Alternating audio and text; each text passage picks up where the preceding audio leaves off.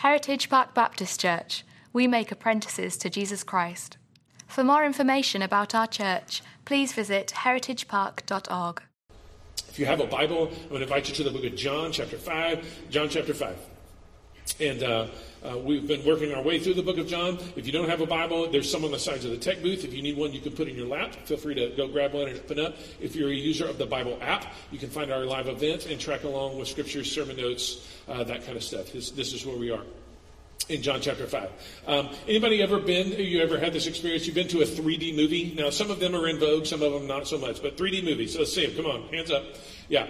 You get the little glasses, you put them on. Anybody ever do this? Like you get the glasses, you put them on when the movie starts, and then like you flip the glasses down? Because everybody's a little nerdy like that, especially in our context. You're like, oh, good. When that happens, what is true? One, you can kind of see what's going on in the movie. But the reality is that, no, you really can't. They distinctly, intentionally shoot it in the angles that they shoot it at so that if you're not wearing the glasses, you don't get it right. Like, it's all kind of muddy, and you can sort of make out, but really, it's not enjoyable. It's not what the movie was made for, all this kind of stuff. This is the reality over the next 2 weeks as we talk through the rest of John chapter 5. About getting Jesus right. And the single point for today, which is one point, here it is. Jesus is God. That's it. That's the single point for today. Jesus is divine. He is the divine Son of God. He is God the Son, come in the flesh for you and for me to die for our sins and to rise again and then ascend victoriously to the right hand of God like we just sung about. Jesus is God. And why is that critical? Well, number one, those are the glasses, if you will, by which we can see this thing correctly. If we don't get Jesus right, we don't get the rest. It all stays muddy and kind of out of focus. We are created to live in a dimension that we are unable to see without Him. That is part of it. The second part is that there is a kind of, any number of religious or cultural trends that will be glad to put Jesus as victim. Poor little Jesus got crucified, had a pretty bad Friday. They will put Jesus as teacher, stack him up with all the rest of the teachers, philosophical teachers of the world. That will put Jesus as a religious figure and an important one. That will put Jesus as a historical figure, or put Jesus as a religious person with something to say, but of their own making. And I'll just give you an example. We drove by the other day on the way up to Camp in the City. I did it again. On the way up to Pine Cove City.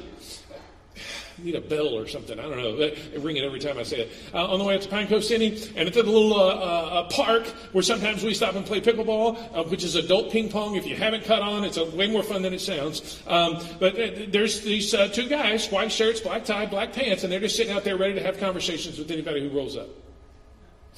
Our friends from the Church of Jesus Christ of Latter-day Saints believe that Jesus is the Son of God, like I have sons, offspring. But they do not believe that Jesus is God the Son. They've appropriated the language without actually dealing with and reckoning with the concept. And so what sets Christianity apart from these others, Jehovah's Witnesses and others who show up knocking on your door, is this, that we as Christians believe Jesus is God. He is the divine Son of God, come in the flesh for us, to die for our sins, to rise again, and to return victoriously to the right hand of God, and then ultimately to come and reign forever and ever and ever. Jesus is God. That's the single point for today. Here we go. Verse 17. Jesus speaks, and he says, this is how the story ends. He's healed the guy at the pool of Bethesda, and he says, but Jesus answered these religious folks who were frustrated with him, my Father's working until now, and I'm working. This is why, verse 18, this is why the Jews were seeking all the more to kill him. Because not only was he breaking the Sabbath, but he was even calling God his own Father, making himself equal with God. So don't miss that. Jesus himself knew what he was doing. He was calling himself God. The people who were mad at him and were interacting with him in the story, they knew what he was doing. But yet somehow our culture thinks that we're smarter than Jesus or smarter than the people who were actually interacting with him. And they say, nice religious figure, or just kind of off, he had some good things to say, but kind of off his rocker, thinking he's God. No. Jesus knew what he was doing. The people who were there knew what he was doing. Let's not be smarter than the folks who, you can reject the fact that Jesus is God, but you can't say that's not what he was claiming. He was claiming to be God. Jesus is God.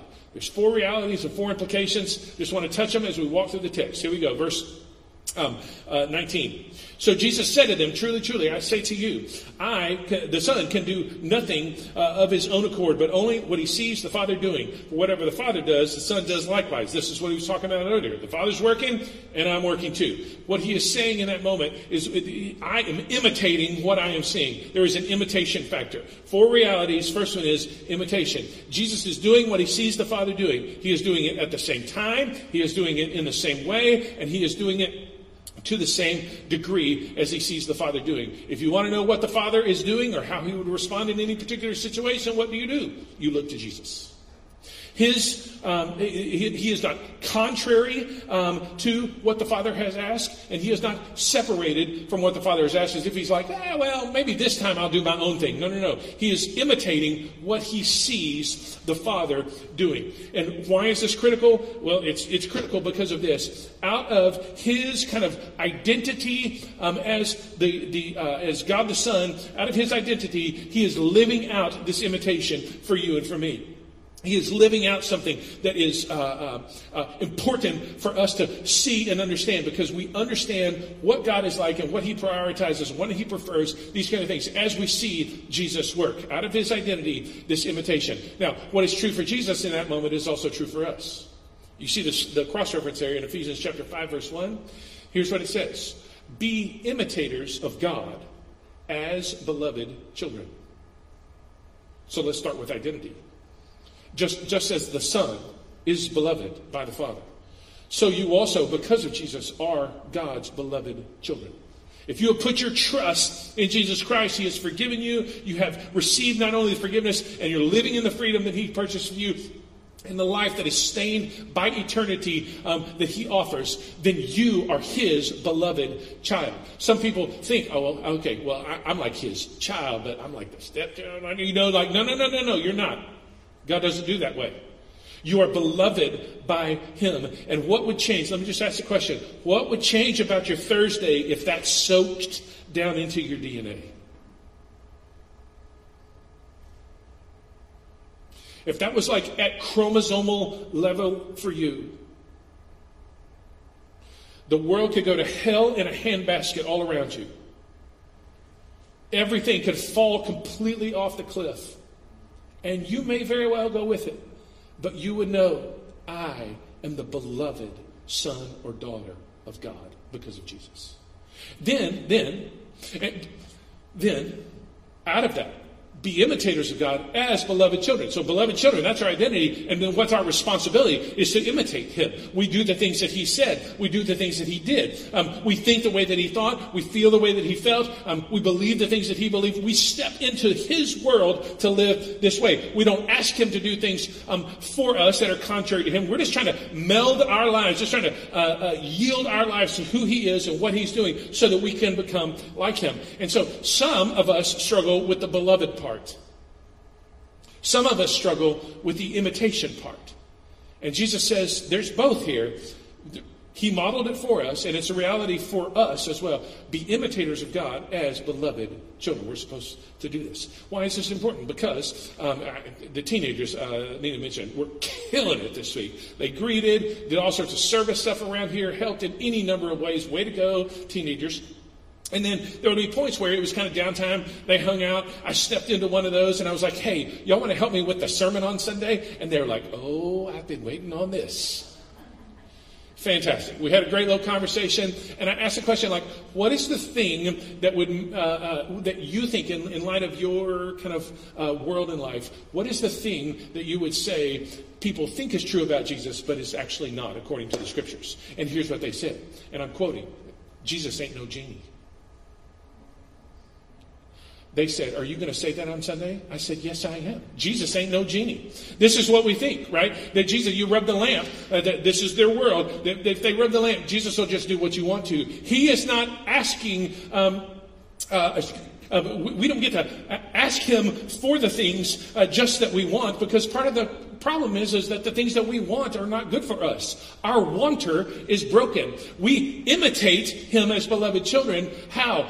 By trusting him to do the things. Yes, we talk to him. Yes, we pursue. Yes, we ask things. But we don't expect or feel entitled to things from him, because he is the one that we are supposed to follow. He's not supposed to follow us. He ain't no genie. 3 times I've said it now, so there you go, okay? You know, genie. Second reality, imitation. Second reality is Revelation, verse 20. Excuse me. For the Father loves the Son and shows him all that he himself is doing. And greater works than these will he show him, so that you may marvel. Revelation. Jesus, the Father shares himself with the Son because of love, and then the Son responds out of obedience and love. And when he does so, he shows us God. The Son's response shows us who God is. So this is what I was pointing to earlier. Let's now make it explicit. In John 14, verse 9, they're having this conversation. By the way, this is right after the super famous part about, I am the way, the truth, and the life. No one comes to the Father but through me. And Philip, one of the disciples, like, hey, Jesus, all this talk about going away and all that, like, kind of scary, terrifying even. If you'll just show us the Father, it'll be enough. And I don't know exactly how this went down. This is in my mind is how it went down. Jesus kind of throws his arm around Philip, like, oh, Philip. Tussle, tussle, noogie, noogie. Have you been with me this long?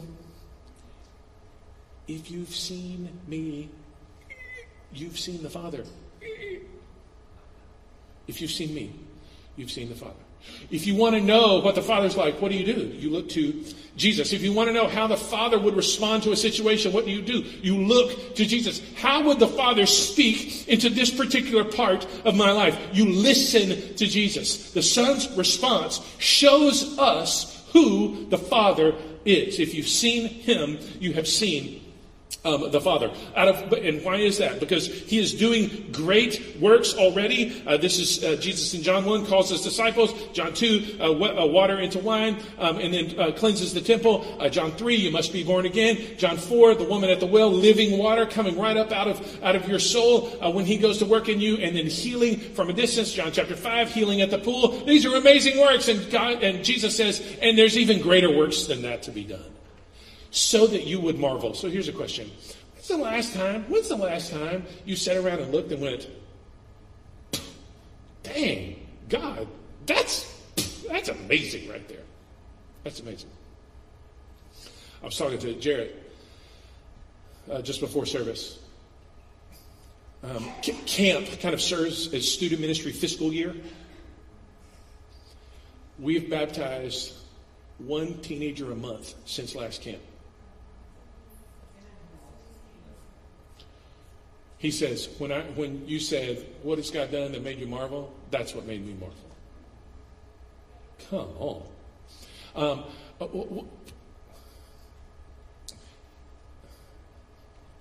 And somebody asked me this week, why do you think some teenagers walk away from faith once they graduate from high school and kind of get out of the home?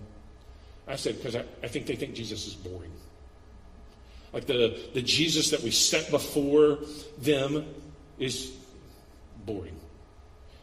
So this is why we preach the way that we do. It's why Jared preaches the way. It's why we program the way that we do. It's why we want the ministries done that we're because he's not. He does even greater works so that we marvel. Otherwise, we picture in our minds something like this little character right here. Anybody survive this guy?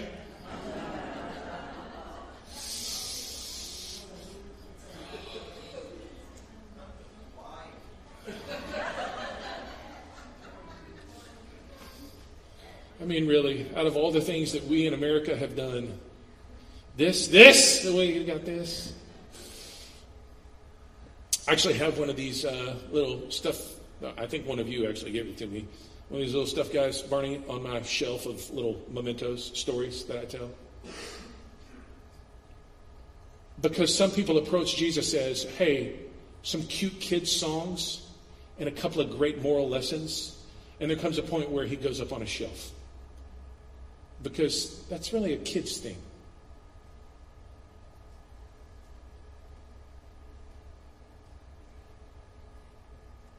You feel that? I'm going to go just with teenagers. I'm coming at you and for you as I say this. Don't you go to camp this week. Don't go to camp this week and settle for moral Jesus. Jesus who will give you a couple of extra rules to live by so that your life will turn better. If somebody stands up and says that in some little room in which you are, just raise your hand and go, I'm sorry, that Jesus is way too small.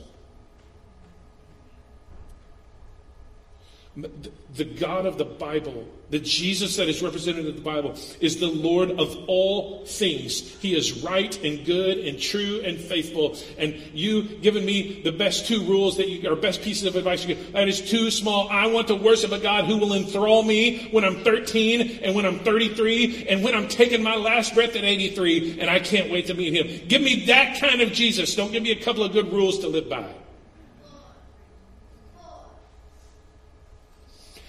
Can't take him and just put him on a shelf when you get a little older. Not the God of the Bible. You don't outgrow him. He reveals God to us. He reveals the Father. Verse 21. You got imitation, you got revelation, you got creation. Verse 21, for as the Father raises the dead and gives them life, so also the Son gives life to whom he will. Life is the prerogative of the Creator. The kind of life that we're talking about here is not biological, it is eternal. He uses the word zoe, not bios. Biological, this is, like your flesh and bones and the air that you breathe. This is not that. This is inviting us to something. This is why he said he raises the dead. Yes, he gives life to humans in terms of their physical existence, but he is inviting us to something far, far greater. As part of his creative process, he's inviting you into something far, far better, far more substantial, far more consequential than just an existence. He's inviting you into a life that is stained with eternity. He gives life, and he calls it an abundant life. John 10:10. The thief comes to steal, kill, and destroy, but I have come that you might have life and may have it to the full. Like you take a cup and you fill it up to the brim. And you pour just that little bit more so that little, I don't know how the hydrodynamics work of it all. Some of you can come explain to me later, some of you engineers. But you got just a little bubble there, like to the full. Such that if anything even bumps it, off it goes. Saturated. The sponge is so saturated that if at any point it gets even the hint of a squeeze, out comes all of this life. He gives life. Why is this important? Because it is the prerogative of the Creator. And this is about the only way that I could figure out how to point this, trying to use some pictures to make sure we're snappy here, because we only have this point that Jesus is God. That Jesus is some version of a commentator or analyst. You stick him on a panel. Hey, Jesus, what do you think about this? Hey, Bob, what do you think? And you just kind of put him in the mix of people who would have something to say. And most of the time, it's good. But, there's a few like legendary bad takes. Hey, Jesus, and you were good on this and this and this and this. That was amazing. Like, you call that right. This other stuff, a couple of things here we probably need to revisit. The internet doesn't forget. Don't remember. Like when you tweeted that out, that was really bad. We think that he fits among the talking voices, among the talking heads. His voice fits among the voices. His voice is not among the voices. His voice is the voice that brings life. Fourth reality is that to him, because he is God,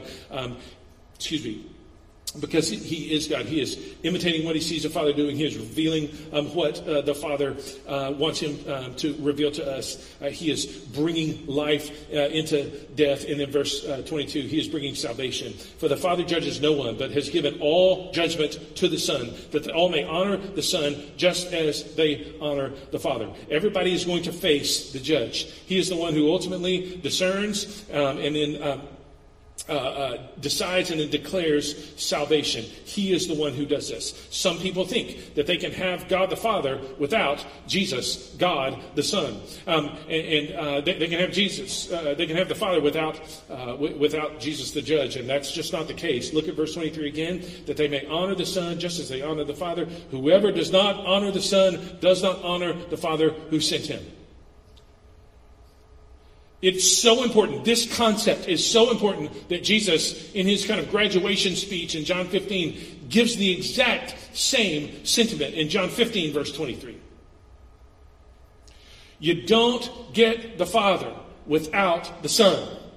If you don't honor the Son, you don't honor the Father. If you don't bow the knee to the Son of God, who is God in the flesh, come for us to redeem us and bring us into right relationship, then you don't get the Father. That sounds terribly exclusive, and it is. And the only thing that is kind of more important than that piece of exclusivity is the inclusivity that it offers. Because nobody's guessing, nobody's wondering, nobody's going to make sure or try to ensure that their scales are tipped in the right direction. Anyone who comes to him can be forgiven.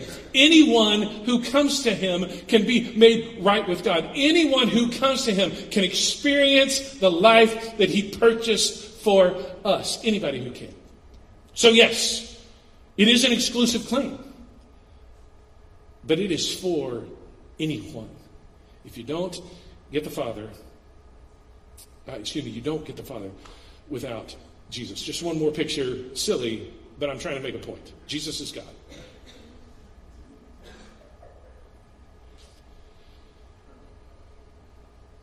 Hey, Jesus, we're electing you king for right now. Please don't screw this up because we kind of like you. Like, we'll hold you accountable if you mess things up, right? I mean, you've got my vote for today.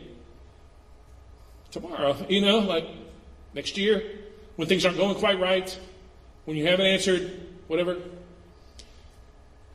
He is the judge. He is not an elected official who is accountable to us. We are accountable to him. And it's on that basis that he can declare and decide and ultimately deliver salvation for you and for me. Okay, 4 implications, quickly.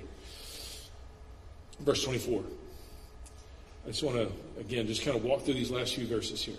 Truly, truly, I say to you, whoever hears my word, because Jesus is God, what are the implications? Truly, truly, I say to you, whoever hears my word and believes him who sent me has eternal life. So number one, Jesus is faithful to his word. He is true to his word. What he says he is going to do, he will do. What he says he has done, he has done. What he promises to make good on, he will make good on. Truly, truly, I say to you, whoever hears my word and believes him, has eternal life. There's good news in that for you and for me. Because he is God, he can keep his word. There's not a circumstance that's going to make him kind of go back on his word. There's not a situation that would change that would kind of catch him off guard and therefore make him crawfish on the deal. There is not a contract that he has signed that will need to be broken. He's not trying to get out of his lease early. I mean, none of those things are true.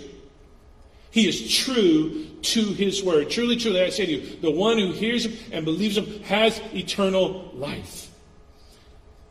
Church family, every promise that he made for you and for me, it is true.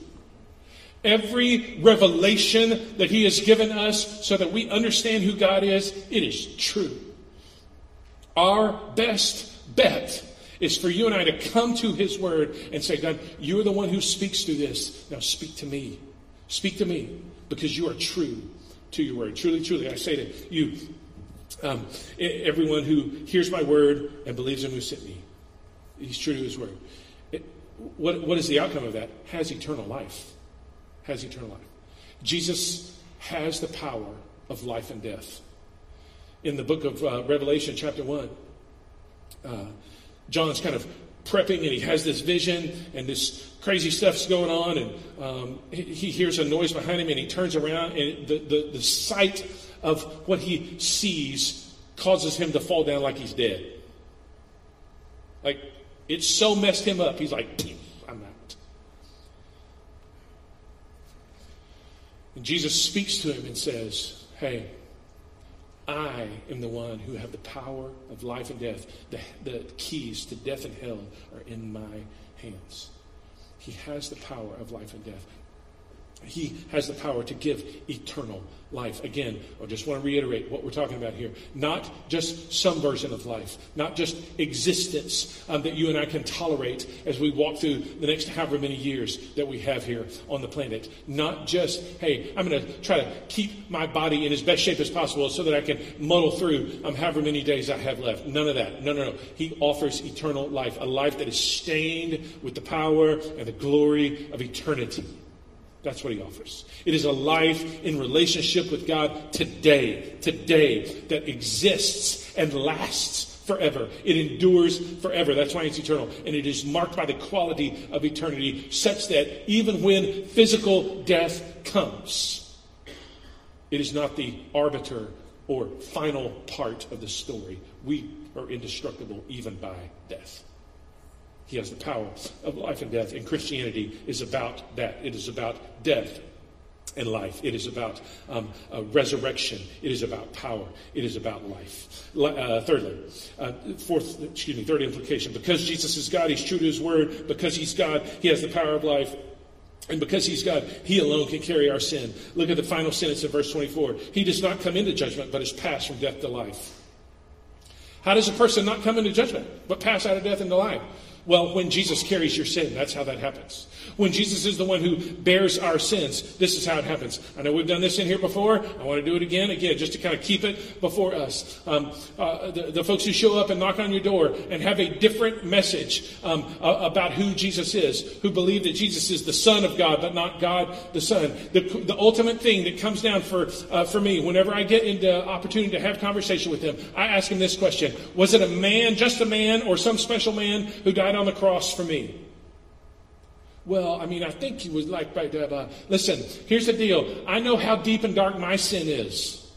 And I work with people who are deep, dark sinners. If it's just a guy who died for us, we're all in trouble. Only God can take my sin, take your sin, and frankly, mister, take your sin. Only God can take our sin and bear it redemptively. Only God can do that, because the weight of my sin alone would crush somebody else, much less all of us combined. Only God can carry this. The only way that we will pass out of judgment, not experience judgment, but pass out of death and into life, is if Jesus is the one who carries my sin. I know we looked at this before, but I'm going to just point to it again in Psalm chapter 49, verse 7. Listen to what it says. Psalm 49, verse 7. Truly, no man can ransom another or give to God the price of his life. No man can carry my sin from me. But God can. And so it's God who dies on the cross for me, and it's God who rises again for me. It is God who ascends to the right hand of the Father, and it is God who is going to return to take me home. Jesus alone can carry our sin. And last thing, because he's God, he alone can carry our sin. Because he's God, he will deal with evil. Look at verse 25. Truly, truly, I say to you, an hour is coming, now is here, when the dead hear the voice of God, and those who will hear will live. For as the Father has life in himself, so he has granted the Son to have life in himself. And he has given him authority to execute judgment because he is the Son of Man. Don't marvel at this, for an hour is coming when all who are in the tombs will hear his voice and come out. Here we go. Those who have done good to the resurrection of life, those who have done evil to the resurrection of judgment. Jesus will ultimately and finally, because he's God, he will deal with evil. You know what that means? Just real practical for you and for me. Because he will deal with evil, I don't have to. Oh, it's in me. From the people who cut me off in traffic to much, much greater things than that. From the people who speak evil about me, for the people who would like to inflict harm upon somebody I care about, oh, it's in me. But because he will deal with it, I don't have to. When God says vengeance is mine, it's because there's coming a day when the resurrection will happen, and those who've done good will go to eternal life, and those who haven't will meet Jesus the judge and face full and final judgment. I can live my life without the tyranny of revenge because Jesus will deal with evil.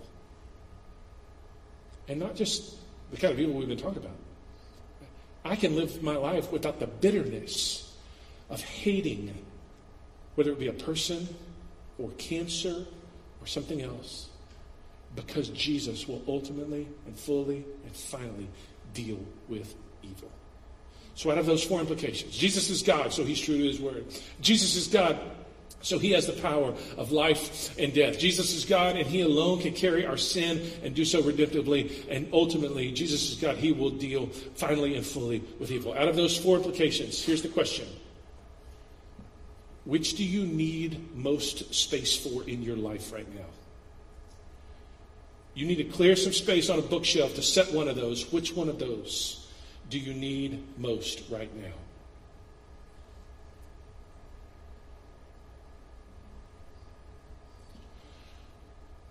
Which one of those four has the Holy Spirit spoken to you and going, hey, we need more conversations about this? Those four. Because Jesus is God, these things are true. Let me pray for us. Father, it's in Jesus' name that we pray. And Lord Jesus, our confession is we join the billions of other Christians around the globe today confessing you are God. And you alone can handle the stuff that we have. So I pray and ask that you would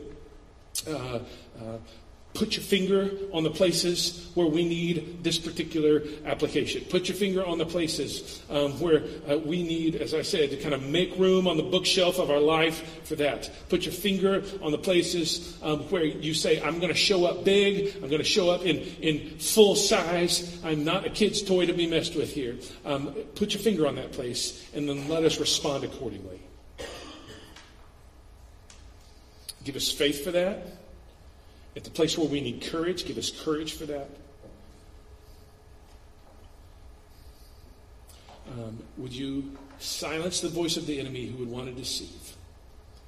And let truth ultimately, fully, finally reign in this moment so that it can set us free. Do so, Father, for Jesus' sake and by your Holy Spirit's power. Amen and amen.